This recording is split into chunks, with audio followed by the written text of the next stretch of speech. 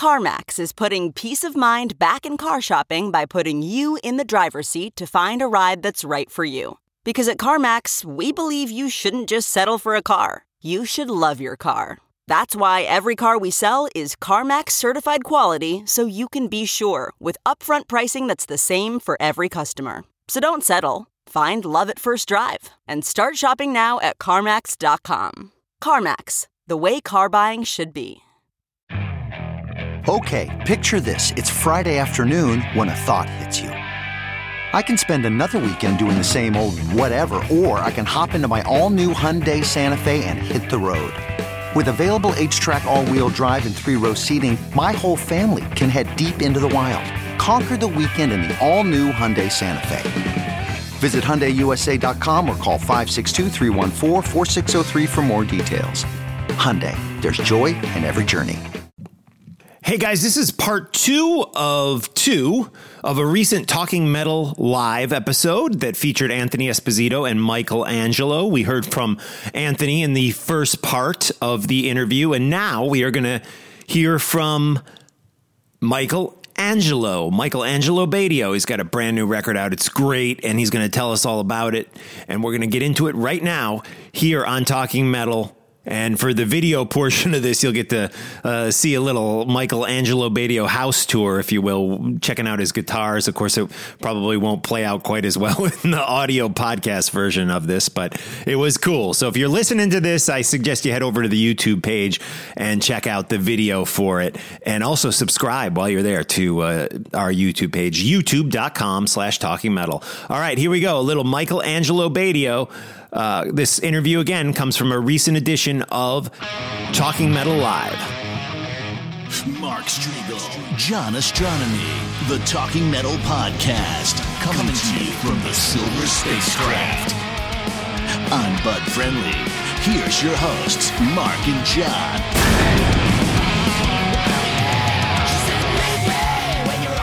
Ladies and gentlemen, a guy that I've been a fan of for many, many years, a good friend of ours, Michael Angelo Batio. Can you hear us, Michael? Oh, yeah. Hey, Mark, how you doing? Good. This is my co-host, John. He's hanging out in his apartment. I'm here in my basement. We're in New Jersey. Michael is in, I believe you're in Chicago, right? Is that? I'm like in the northern burbs, and I'm in my studio right now, which is in the basement of my house too. So awesome. Well, that's my hometown, Chicago. Hinsdale is where I went to high school and stuff, and used to go see you at the Thirsty Whale and the all-age shows, and it was such a big part of my teenage years, and we'll talk all about that. But first, I gotta tell you, this new record that was sent over to me, More Machine Than Man. Once again, you're killing it, man. It's so good, and I have notes on the different songs that I like. And let's just start off. An instrumental record. When did you record this? Well, we started it. It was supposed to be a Nitro record, and what happened was we got Chris Adler from Lamb of God and Megadeth. Right, I remember that. And then he goes, wouldn't it be cool if we got Victor Wooten on bass? So I called Victor, and Victor's a fan of mine. And, here's the guy's 5-time Grammy award-winning bassist. But what happened during this is Chris got a really bad shoulder injury. He got into a terrible motorcycle accident. All these things transpired, so it delayed the record. So a lot of the material I wrote in 2017 and 2018, and the record was finished last year, but we couldn't release it around Christmas. We were going to release it in the beginning of this year, and then all of a sudden this COVID stuff happened. So it got delayed till now, but it's all new material and all songs that I wrote. And then a couple of the songs were produced and arranged by Josh Wilbur, who got the Grammy for Megadeth's last album. And he also engineered Chris's drums too. So I was really happy. So it's Chris Adler on the drums, and on the bass is Victor is on the bass too? Only on one song though. Okay. And Chris didn't play everything because he got hurt before. Right. So what I did was I'm a good drummer. I'm not a great drummer, but I'm good. There's so much cool drum software out there. And Chris actually did a whole program of his MIDI drumming. It's really Chris, but they converted it to MIDI files. So what you don't hear Chris physically live playing, I'm using MIDI files that Chris would use. So it's really cool. Michael, that is amazing. Now, are you engineering as well as playing? Well, I'm a good tracking engineer. I took courses on it, but I can't mix it all. And the only thing I can track is I'm good at tracking guitars, bass, and keys. If I need an acoustic guitar, I never mix my own albums or master. I stay in my lane. And like a lot of people, we all have home studios, but you need the bad boys to mix it. I'm sorry. Or to track. There's no way I can track drums. I mean, I might know how. That doesn't mean I'm good at it, So I know my limitations, but I'm a writer and I can record my guitars. But even when I record guitars, I have an engineer that I've worked with come in and mic up the amps. I like to use real amps. So, and then I sometimes back them up with direct sounds that you can reamp later. So, my phone's going crazy here, but yeah, that's a good question. And I wanted to ask you about some of the individual songs, because like I said, I've really been enjoying the record. Again, more machine than man. Now, first, let's start. That's obviously a song on the record, but it's also the title of the record. And it's funny because, I've seen reviews of you when they're like, well, he plays so fast, it's like a machine. But then on the flip side of that, for me personally, I love your speed and I'm blown away by it. But you have this crazy ability that a lot of guys don't have to mix the emotion with it, which a machine wouldn't have. So, you know what I mean? Yeah, it's funny because even in the Holland days, I played fast. And we had Tom Worman producing our record. He did Poison and Motley Crue, and he liked the way I played fast. He goes, it made sense to me. That's what he told me. Right. The first two songs on Little Monsters are two of my fastest solos because he liked the way I added speed and quickness to the melody. So, coming from Chicago and listening to Holland, that's how I was brought up listening to music. When I lived in LA, it was almost like I remember the owner of BC Rich Guitars at the time, Bernie Rico, he said, you guys are a bunch of gunslingers. Everybody trying to outgun the other. But it was kind of like that back then with Yngwie Malmsteen and Paul Gilbert. And right. Everybody's just taking it to the nth degree. So I was right. Yeah, and absolutely. I just want to go through some of my favorite tunes on the records. On the record, again, More Machine Than Man by Angelo, Batio. And let me start with an interesting one, because obviously I'm this crazy heavy metal guy, but Dreamin' of 1986, a beautiful, softer song that is kind of in the middle there, and it was this nice little bridge in between a lot of real heavy music. Great. What is that about? Is there some symbolism behind that title and music? Yeah, well, after I was in the band Holland, we were all based in LA, even though we were all from Chicago. And when I left Holland, I moved back to California, and I used to live in Woodland Hills, and it's not too far from Topanga Canyon. And I used to go up in the foothills with an acoustic guitar and a cassette deck, and I would just play and write. And I just write all this stuff. I mean, it's kind of like even when we did Gotta Run in Holland, Tommy had the verse and the pre-chorus. I came up with the chorus and that really cool mellow intro. I'm always writing songs. So I was working on this album, and it was about 3 or 4 in the morning, and I plugged in the acoustic guitar. I just started saying, I'm just tired of playing metal tonight. And I turned down the DAW system, the digital audio, my software, and I just recorded these parts that I had already written, and I just put them together. It was just a one-take version that I'd never played before. And wow. I listened back and I'm like, that's pretty cool. And then I played, thanks. And I played it for a couple other people. I said, what do you guys think about this? Everybody thought it sounded great. So that's how it happened. But it reminded me of sitting in the foothills in Topanga Canyon playing acoustic guitar. And it was nice. Right on. And just to mention a couple other songs, the Badlands, again, super heavy. Like, what are you tuned down to on that? Is that like C or C sharp? I use 7-string guitars. Right. Not all. Oh, okay. I really like them. And so I took the seventh string, which is normally a B, and I moved it down a whole step to A. So it's like, wow. Yeah, and that song I love, and there's a little bits of jazziness even in that song, which is a heavier song. 21st Century Beck. You know, are you talking about Jeff Beck? Is that a nod to him? Because I got to tell you, at times on this record, even though it's a hard rock driving record, I mean, there are elements of that, you know, a Blow by Blow or a Wired, you know, you do have some jazzy moments kind of filtered in here and there, which I love.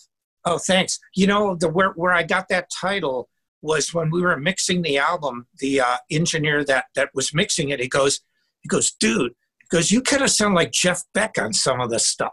And he goes, listen to these riffs. And, you know, because it's really bluesy, but you're right, because Blow by Blow and Wired had a lot of mixed meters. They had, you know, Jan Hammer, fusion players. And so I mix all these crazy mixed meters underneath. I remember playing this song for Adler, for Chris. And he's like, what the hell is that? And he wanted me to straighten it out. And I did straighten out the version for him, and I didn't like it as much. But because my idea was to have this wild underlying mixed meters and crazy stuff, but kind of bluesy over the top in spots. But that's how I got the title. Right on. And I know John probably has some questions, but one more about the songs. Charlie Went to Chicago. Of course, there's that little nod in that song to The Devil Went Down to Georgia, which is just amazing to hear you rip that solo on a guitar as opposed to a violin or a viola. I'm not sure what it was played on. Yeah, violin. Yeah. And again, that was a Chris Adler idea. He goes, you know, he lives in Virginia, and he told me, man, it would be cool. We should do like The Devil Went Down to Georgia. And I said, are you serious? And he goes, yeah. So I did a complete demo of it, full blown. And he thought it was awesome. And then what I did, I had a really long, one of the things I did on this new record, the two longest songs are the ones Josh Wilbur, the producer, arranged. I tried to keep the songs a lot shorter. You know, they're not 9-minute epics. And you know, even the old Holland days, 3.5 minutes, 4 minutes. We did what we had to do and get out. That's what I did. But I'm glad you like it. And the reference to Charlie Went to Chicago, you know, the home. Yeah, right on. And you know, that's the golden rule of show business right there. Leave them wanting more, which this record definitely does. And I'll let John get a couple words in here before I start talking about Holland. Michael, as you can tell, I'm a gear fanatic and I'm a guitar fanatic. So obviously I love you. I loved what you've done forever. I am in a totally different league as a player than you are. So you're up here and I'm not quite there.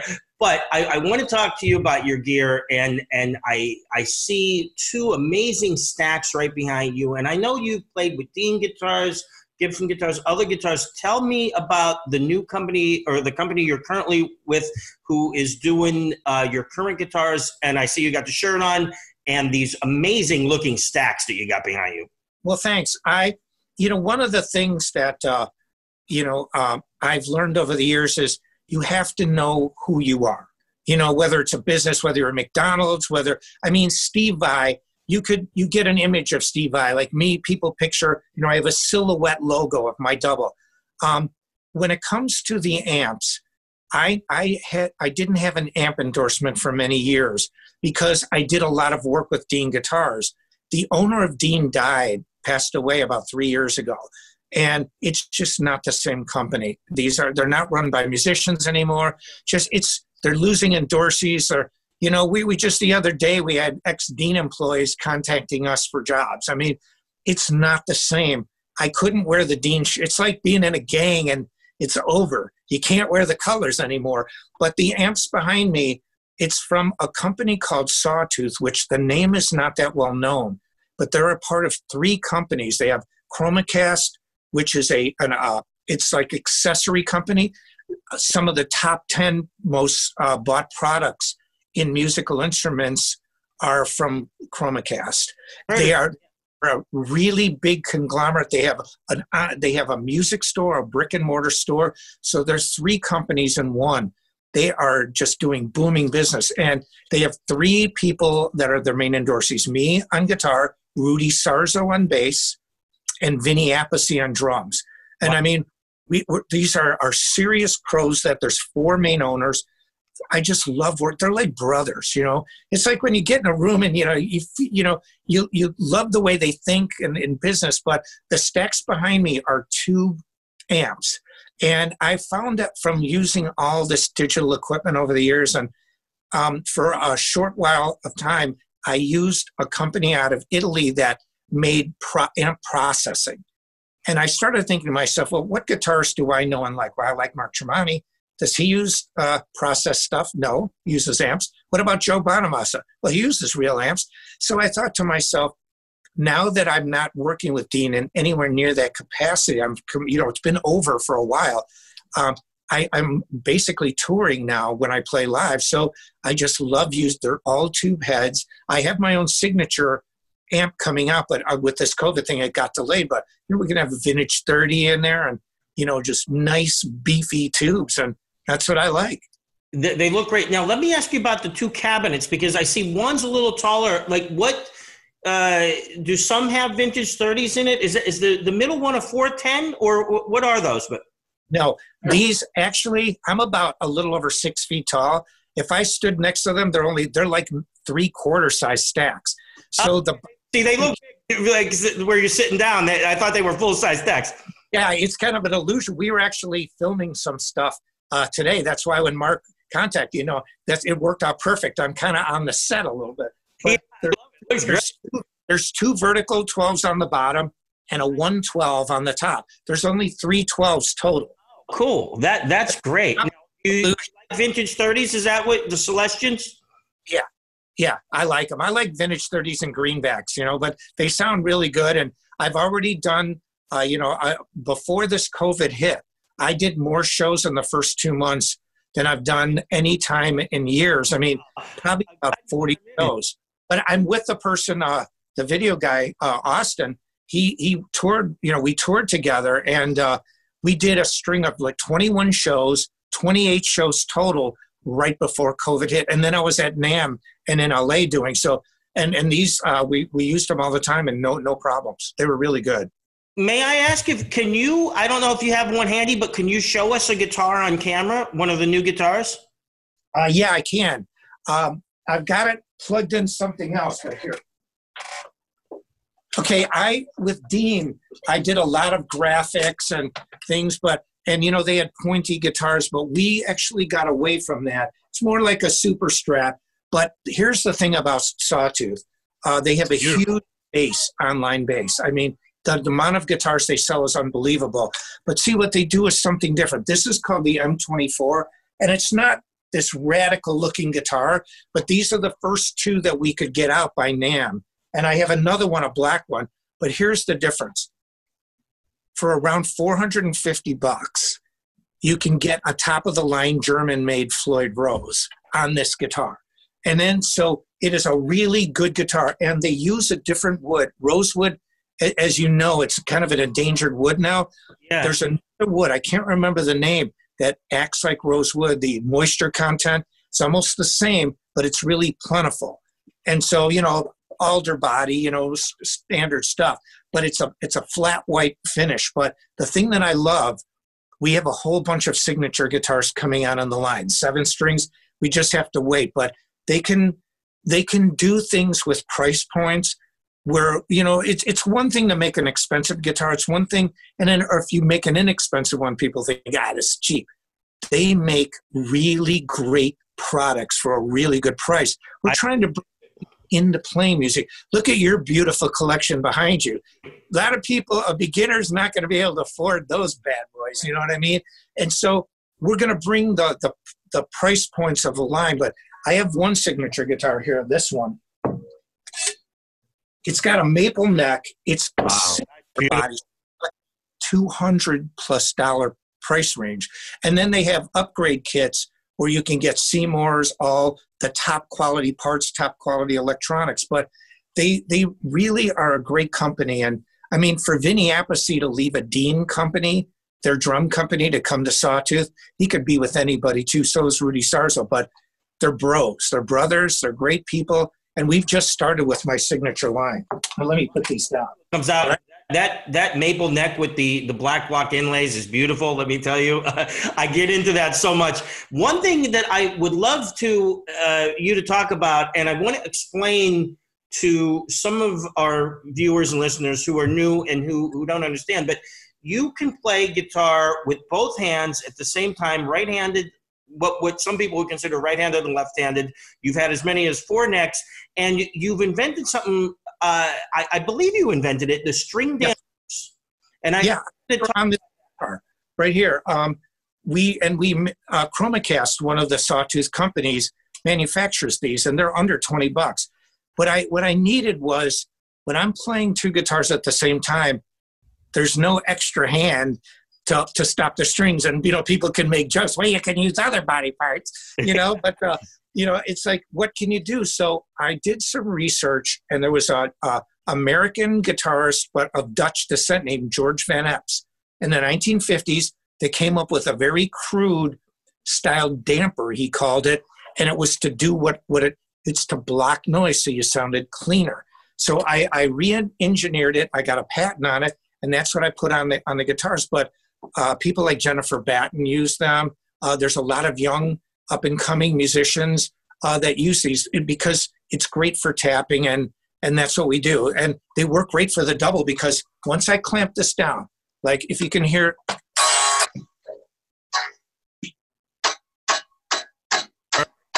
just deadens it. And so then I play 2 guitars, and this is the proverbial third hand. So it enables me to hammer and pull off till I feel like stopping. But and then I can just touch the guitar. It really, because only what I touch plays, unless I really make a bad mistake, which hopefully that doesn't happen. But this blocks out all the extraneous strings.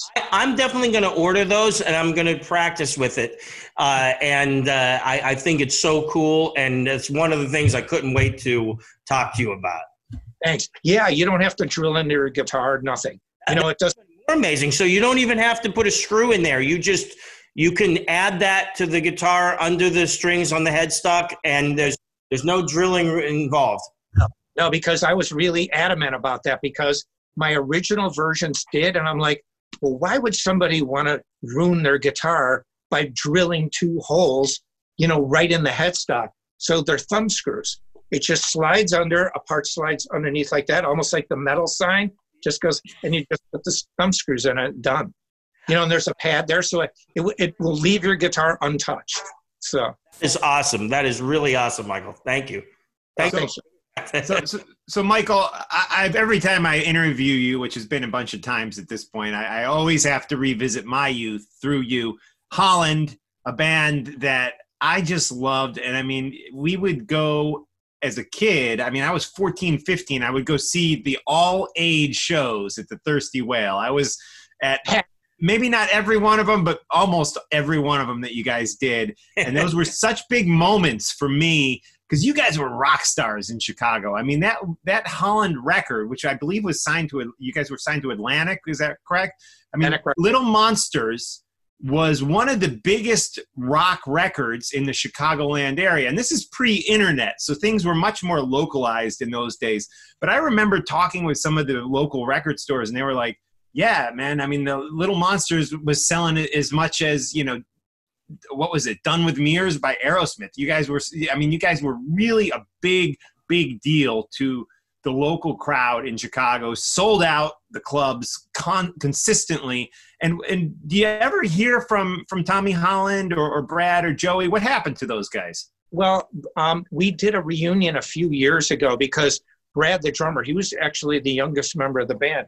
He unfortunately had throat cancer, but he survived. He's doing good. But we did a benefit to raise money. But I still, we're all brothers. We don't talk every day, but it's kind of like a family member that you don't see all the time, but you're still family. And Tommy's doesn't have a huge online presence, but his wife, Tammy, he'll say, yeah, Tommy said hello. And we don't live that far away. He's up in Wisconsin. But, yeah, the thing, Mark, and I think we've touched on this before, most bands that get signed to major labels, I mean, we had Tom Worman, engineer, producing, Dwayne Barron, who did Quiet Riot's Bang Your Head. He was the engineer. I mean, we had rock and roll royalty producing us. But what happened is most bands, they can't live up to the hype. They can't deliver the record. They have great management, great label. They can't. It's kind of like a movie. You can have Robert Downey Jr., but if the movie sucks, it's not going to do good. Here we did the opposite. We had a great album. It was selling like crazy. When you said Aerosmith done with Mares, we actually did stadium shows with them, like did the Alpine Valley. We toured with them during that time. But what we didn't have is the management connection to the record company to put it over the top. They just, I've never had this happen where the band delivered the music. We had the music. We still have the music, but the actual business people in charge of really getting that stuff out, the music out, didn't do their job. It was the exact opposite of usually what happens. It's weird. And it's funny because, again, in the Chicago area, it caught on, and there were guys, I don't know, do you remember Scott Loftus on RPM? I mean, he played the hell out of that record. I think that's, one of the ways I may have discovered you guys. But I remember Joe Perry being interviewed by Scott Loftus, and of course they took phone calls, and somebody called up and was like, hey, Joe Perry, what do you think of Holland? Because we were such rabid fans. And I remember Joe Perry saying, yeah, they got great songs, a great guitar player, great singer. So somebody dropped the ball on that, because what we knew in Chicago was that Holland was just gold. And I feel like it was our own little secret, unfortunately, Well, I've tried over the years to keep the music alive. I put the solo to the song High Life in my song No Boundaries, and it's one of my most well-known, it's played all over the world with guitar players. So I'm so proud of that record. And I just remember even today, I hear something about Holland almost every day of my life, because it's one of these albums that the music has stood the test of time, and it's kind of remembered on its own inertia. Because there wasn't, the record company we just didn't have that business side. See, conversely, when I was in the band Nitro, the singer and I hated the sound of our record, but the machine was in place. We hit the charts. We had a lot of tour support. We had MTV play. Headbangers Ball was playing it. Yep.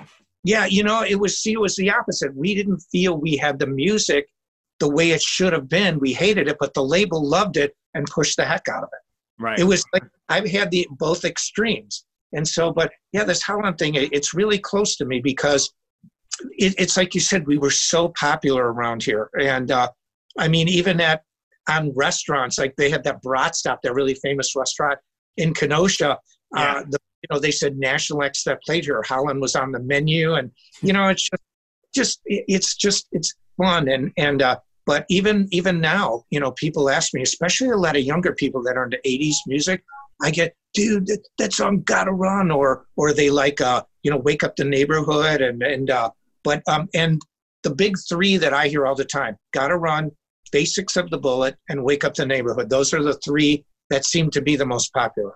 I got to put High Life in there too, because that was a great one too. I mean, there's the thing with Little Monsters is, and guys, to our listeners out there, I'll play some of the music on the podcast, which I have in the past, but it is a perfect record through and through. The songwriting is just fantastic. The musicianship, great. And great stuff. And thank you for giving us so much good music through the years, Michael. And I want John, I'll let John throw over to John for another one, get a few more questions in here. I go back to my music gear. I'm a music student. Mark and I met at Berklee College of Music. So I actually went for drums, despite the fact that I got all these guitars. And believe it or not, I started out on keyboards. So this is, I just like all gear. But anyway. Yeah, you're very well educated and rounded musician. That's great. Thank you. I appreciate it. Now, one of the things I think is a cool story, and I'm going to tie Mark into this too. You did an instructional video called Star Licks. And Mark, you have that, right? Absolutely. Yeah. And the coolest thing about, the video is a great video, but there's a great story that Dimebag Darrell, the legendary, late, amazing guitarist, was a real big fan of yours. And I wondered if you can, Mark, show the picture again with the the guitar like this. Yeah. I want our viewers and listeners to see that you play with two necks, because some people just don't understand that. Not a double neck, a double guitar, right, Michael? That's right. Yeah. Jimmy Page uses double necks. Right. That's playing like this with your guitar connected in the middle, and you even have one that has four necks.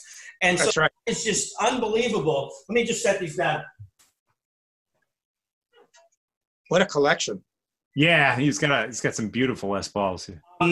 So I wondered if you could tell the story about you and Dimebag and your interactions with him, and how he was a big fan of yours. Sure.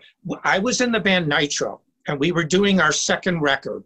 Now, at the time, our first album was extremely successful. The label loved us. They quadrupled our record budget for the second one. But they said, and we were hanging out with probably not the best people like CeCe DeVille and Steven Adler when he was in Guns N' Roses. Me and the Jim were the band. And we were hanging out with all the rock and roll elite. And, we're not druggies. Neither one of us do drugs. But the label just thought it was too toxic of an environment for us to do our second record, even though we did the first one in LA. So they sent us to Florida to a place called Full Sail Center of the Recording Arts. It's in Winter Park, still there. And we said, we don't want to go to Orlando's Mickey Mouse. Mickey isn't metal, and they were laughing. They go, you guys are going. So the singer and I, we rented this killer house. We flew out, our road crew had to drive 3,000 miles across country. But my guitar tech at the time was named Dragon. He was from Fresno. And back then, everybody was like, dude, full on ecstasy, bad, bro. Like we all talk like that, bro, dude. And so he gives me a cassette. He goes, bro, you got to hear this new band. I go, what are they called? He goes, they're called Pantera, dude. I go, what the heck is a Pantera? Puts the cassette in. I hear Cowboys from Hell. I'm like, oh my God. And then he goes, they're playing in Orlando in a couple of weeks. So we bring the entire band, the posse, our roadies, everybody was living in the house. We drive into this club called Plus 3. And we knew the really, hot female bartenders there. And we knew everybody there because, we had already lived in Orlando and we're recording for about a month. Nobody's in the parking lot. We go in. We're literally the only people there for this brand new band called Pantera that's supporting this brand new record called Cowboys from Hell. And so I'm sitting at the bar. Pantera gets up on stage. I see this guy in these shorts, long shorts, and he's got like that weird pink beard and he's riffing. And I'm like, oh my God, listen to him. He sounds as good or better than the album. So I walk up to the front. Now picture stage left, audience right. That's where Dime was. I'm about 10 feet away from the stage, and the music stops. I'm the only guy there. There's only a couple people in the audience. And he literally goes like this. He looks like this to dim the lights he goes, is that Michelangelo? I'm like, yeah, bro. He goes, I got your instructional video, dude. He goes, you're like my guitar teacher, bro. I'm like, awesome. And then he goes, Pantera's dedicating a set of tonight's music to Michelangelo. And then we got off stage and we became friends. But he told me how much it influenced him. When you hear some of the licks on my instructional video, people have pointed out that they're reminiscent of riffs he played later. And he was supposed to play on one of my solo albums. The next tour stop was Chicago before he got shot. And we were ready in the studio for him. It was really sad. But, I won't say it was my best friend, but we were good friends. We knew each other pretty well. And you've paid tribute to him on album with some beautiful, actually playing some of his music, right? Can you talk a little bit about that? Yeah. Not on the new record, but previously. Yeah, I did 2 cover albums. And because, the new record's all my music, but one of them was called Tribute to Dime. And I had a sound-alike singer that sounded like Phil on there, and he did a really credible job. And, I just tried to, I've said this, I can't play Dime better than Dime could play Dime. Just like I can't be a better Randy Rhoads than Randy Rhoads. So I don't try. I try to do my best interpretation of their music to pay tribute. So that's in my mind, because sometimes people say, well, dude, it doesn't sound like Dime. Well, it's not supposed to. I'm not Dime. I want to play his music to give a tribute to him in my own way. but it's done really well. People like it. I love that. And Michael, you don't have to go run and get this because I know it's way back there, but I see a blue burst, what looks like a dime style Dean in the back there. Is that what that is? Yeah, this is, I have a pretty good sized guitar collection. I could actually walk upstairs and show you guys. Going to see some wild stuff. See it if you could do it. Okay, let's do it. Hang on a second. This is amazing. I have the only Gibson double guitar ever built. I have a Gibson. All that. I showed a picture in the show open that was you with a double guitar, and I saw the Gibson logo on that, which I was going to ask about. I'm walking upstairs, so this is like real time, real life here. I love it. It's little Angelo Batio Cribs going on here, yeah. It's like MTV Cribs. Okay, I've got this on the everything. It's getting dark out here. Okay, hang on. I see lots of guitars. Amazing. Yeah. Oh my God. Okay, I don't know if you could. That's incredible. Oh, wow. There's about 90 in here. Right. I see it against the window. Is that it? Yeah. Can you see more lights? Yeah, I see one of them there. It's kind of a charcoal color. Oh yeah. Are you talking about the Dean guitar here? Oh no, that's great. But I'm talking about the double guitar in the back, kind of in front of the window. Okay, yeah. Here. I don't know if you can you see that double? Yeah. That's my last Dean one before Elliot died. This one here, I wish I could turn. This is the only Gibson double guitar ever made. I'm going to put my phone towards the guitar so you can see. Yeah, I love that. Wow. The headstock says Gibson. It was. It looks like two Explorers. I wish I could tilt the camera the other way, but well, no, we can see it. We can see it great. It looks amazing, and I saw the Gibson logo on the headstock in the picture that I posted. Yes, yeah. See, and the 4-neck quad guitar that I had in Nitro, that was a Gibson, and it was built by Wayne Charvel, so it's a Charvel Gibson. But I'm really cool. Collecting guitars. I don't have nearly. You have. Your collection is completely different than mine. I don't have a Les Paul in it. And, but I've got some old Fenders. It's not that I don't want one. I don't like Gibsons. I love Gibsons. But I have a lot of old Deans and I have prototypes and things that I've gotten, like crazy guitars, like Washburn 29 fret guitars. And 29 frets, that's amazing. That's really amazing. Yeah, but I love them, like you love them. It's great. Of them. And you know what I think is cool? You got, I don't know if that's a Gibson or an Epiphone, but that backwards V, that's really. Yeah, it's interesting. There's a store in the Chicago area called the Music Gallery. They've been around since the 70s.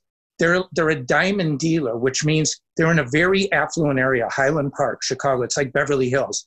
So, when Michael Jordan lived here and Oprah, all that area, the CEO of United Airlines, I used to teach guitar there. And I taught Tom Morello from Rage Against the Machine when I was going to school. But he collects, the Music Gallery gets certain guitars in. And I got a call from the owner. That's a Gibson Reverse Flying V.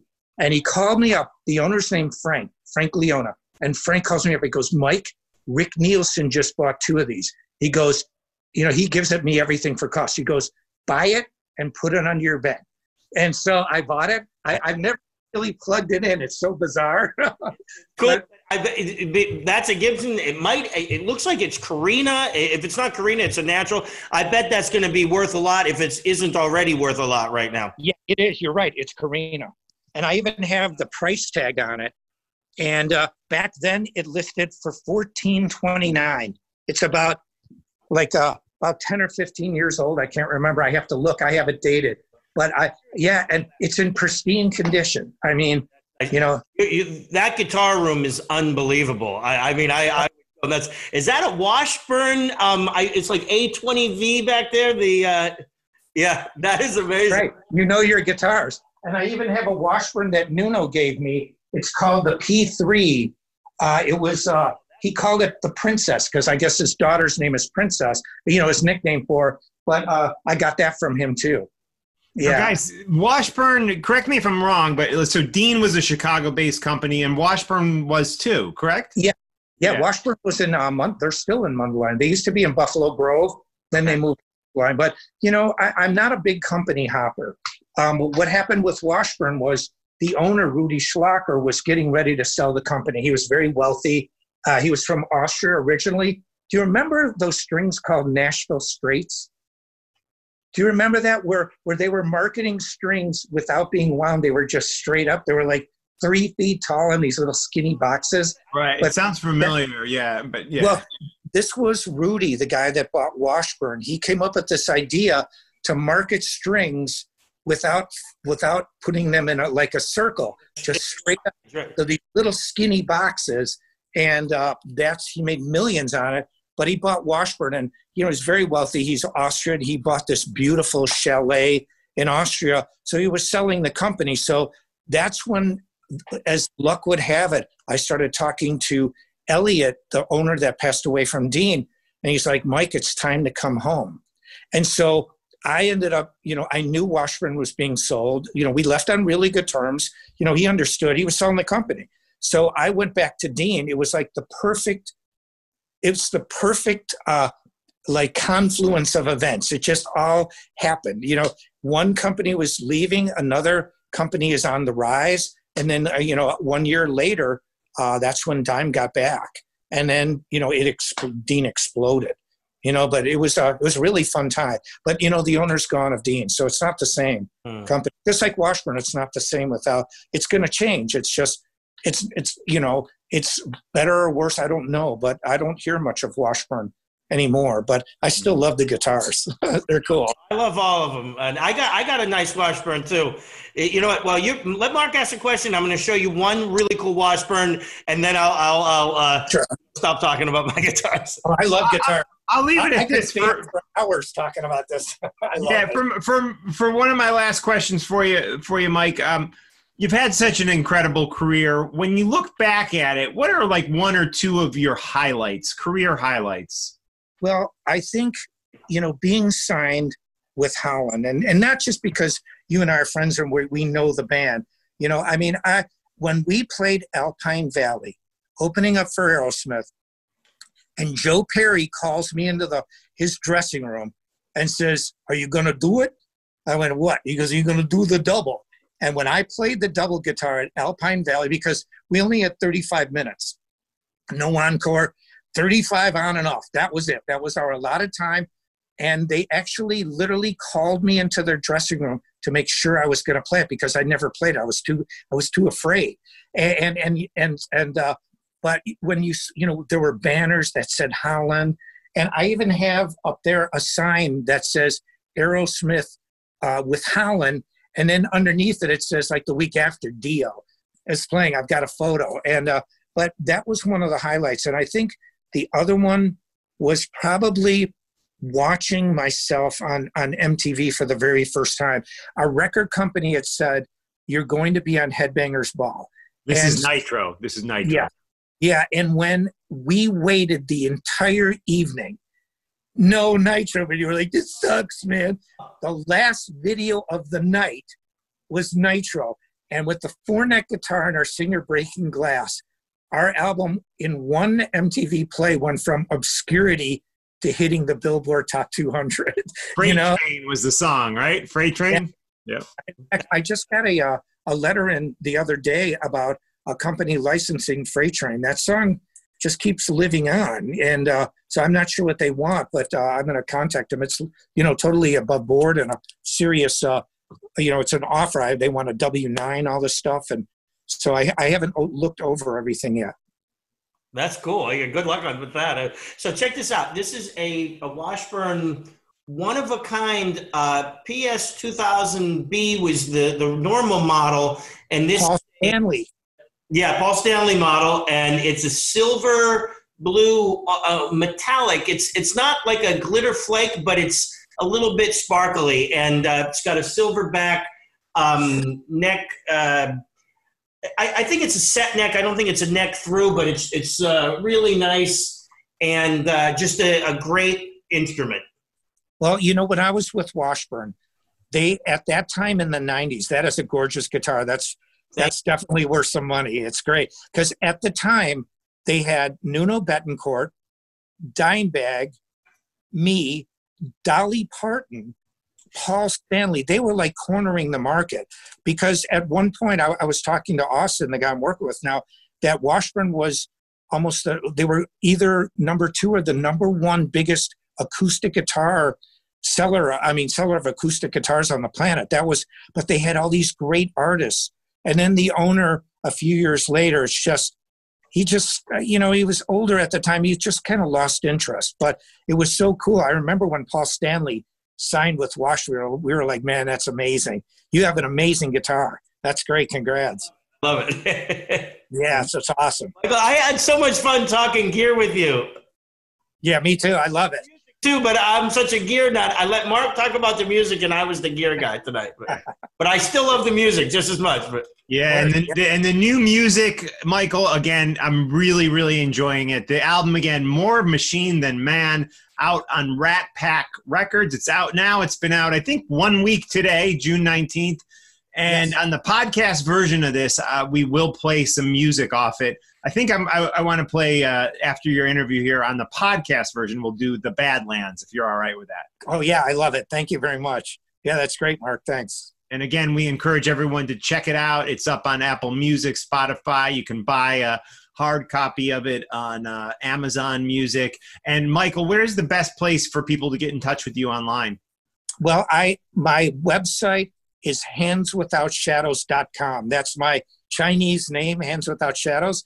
But also just Angelo Batio on Facebook, Instagram, Twitter. I'm pretty easy to find on those social media sites. Absolutely. And it's a weird time right now, but we hope that it passes soon and we need you back out on the road. I'd love to see you play in New Jersey. I know you played some shows out in Queens, but we'd love to get you down here to New Jersey soon. Yeah, I would love it too. I'm going on tour again at the end of July. It starts in Milwaukee, but the number of shows is not like we did 21 shows in a row. And okay.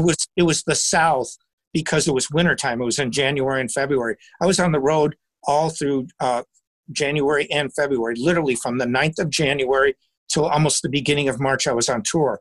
But it's this next tour, some of the shows are confirmed, but it's maybe 9 shows in August, not a normal tour like 20, 25. So, and hopefully my routing is going to take me east because it's warmer out.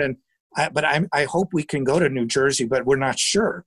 We just, my agent, we're going to talk to see what we actually have. But what I have given myself the internal nod, whatever is booked, I'm doing it. Because just get out there and tell people live music is here. It's still here. Yes. So not about it's not going to be a big money maker. You can't if you're going to play 10 shows in a month. But the shows that are booked. They're confirmed, and I will be there. Well, we will be at any show we can get to in the area. Cool. Thanks, John. Well, if we have to, but as long as it happens and we can get there, we'll be there. Cool. Awesome.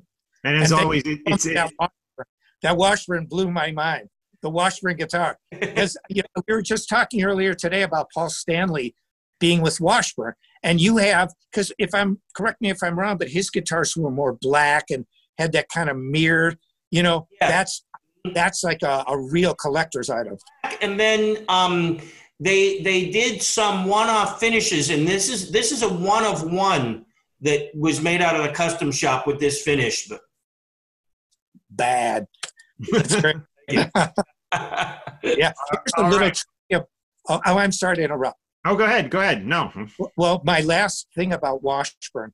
One thing that a lot of people don't know about Washburn, there was a guy there during the time with your guitar, and when I was there, named Yuri Shishkov. Yuri came from the Soviet Union. He made his own tools. He was one of the greatest luthiers that's ever been on this planet. His inlay could. I love Paul Reed Smith. It could smoke the Dragon Paul Reed Smith guitar. Wow. He was now a master builder at Fender. And then he's beyond a master builder now. This is how good he is. He probably was one of the guys that worked on your guitar. Wow. And so, they had a real magical person there He was one of the greatest luthiers that really has existed on the planet, and he was with Washburn during that time. That's unbelievable to think that this guy might have worked on this guitar. Yeah, because he worked on all my USA stuff. That 820 that you saw, that was all him. And the P3 was cutting into my rib cage, so he actually beveled out the back and repainted it. You can't even tell. I mean, but I'm pretty sure that he probably worked on that one. I can't say for certain, but that's a bad guitar. Come up and research him. That's so. I'm totally into that stuff. Yeah, Yuri Shishkov. Yeah, absolutely. Wow. All right. Cool. Thanks so much for everything. Were you going to say something, Michael? Oh, I said thanks. Thanks for having me. Oh, you bet. So and thank you, Michael, for all the great music throughout the years. I mean, you've been really, literally like a soundtrack to my life. So thank you for everything you've done for us. I had a great time. It was almost 5 years ago, if you can believe that we hung out at VH1 and did that cool little video that was on demand on cable TV networks and on VH1.com called That Metal Gear. Maybe I'll post that again in the show notes for this episode on talkingmetal.com. No, it's hard to believe it's gone by so fast. Yeah, it really has. Somebody told me the other day that was 5 years ago. Yeah, and I still have the laminates. I still have the original shirt. It was a great time for me. And, us hanging out and, I mean, we have a lot in common musically. So, it's great to talk about it. It's awesome. Absolutely. And anytime you need anything, please reach out to John and I. We are here for you. And stay safe and good luck with everything, Michael. Thanks, Mark. Thanks, John. See you later. Michael, thanks for coming. Bye. Take it easy. Bye-bye.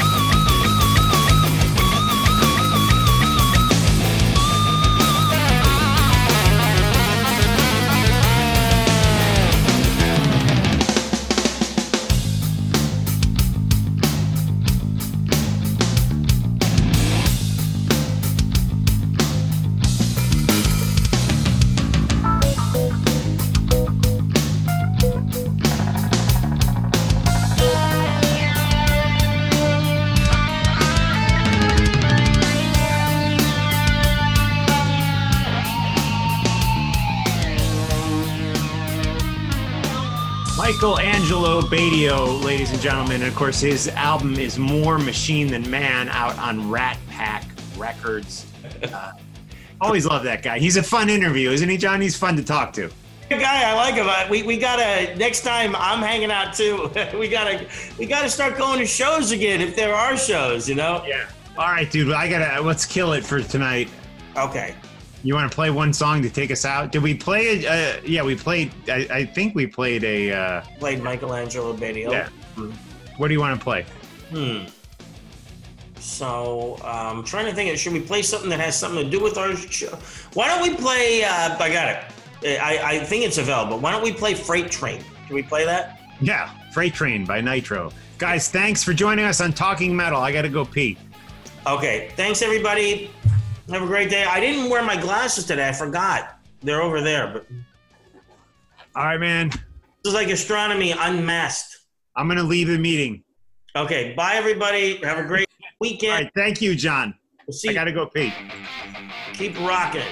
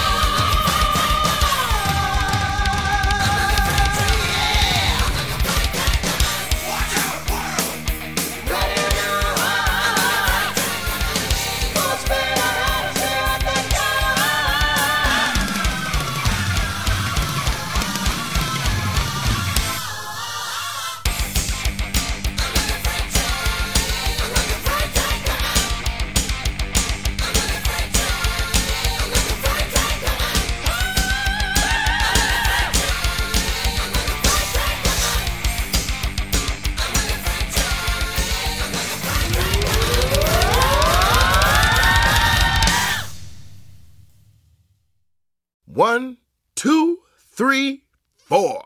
Those are numbers, but you already knew that. If you want to know what number you're going to pay each month for your car, use Kelley Blue Book My Wallet on Auto Trader. They're really good at numbers. Auto Trader.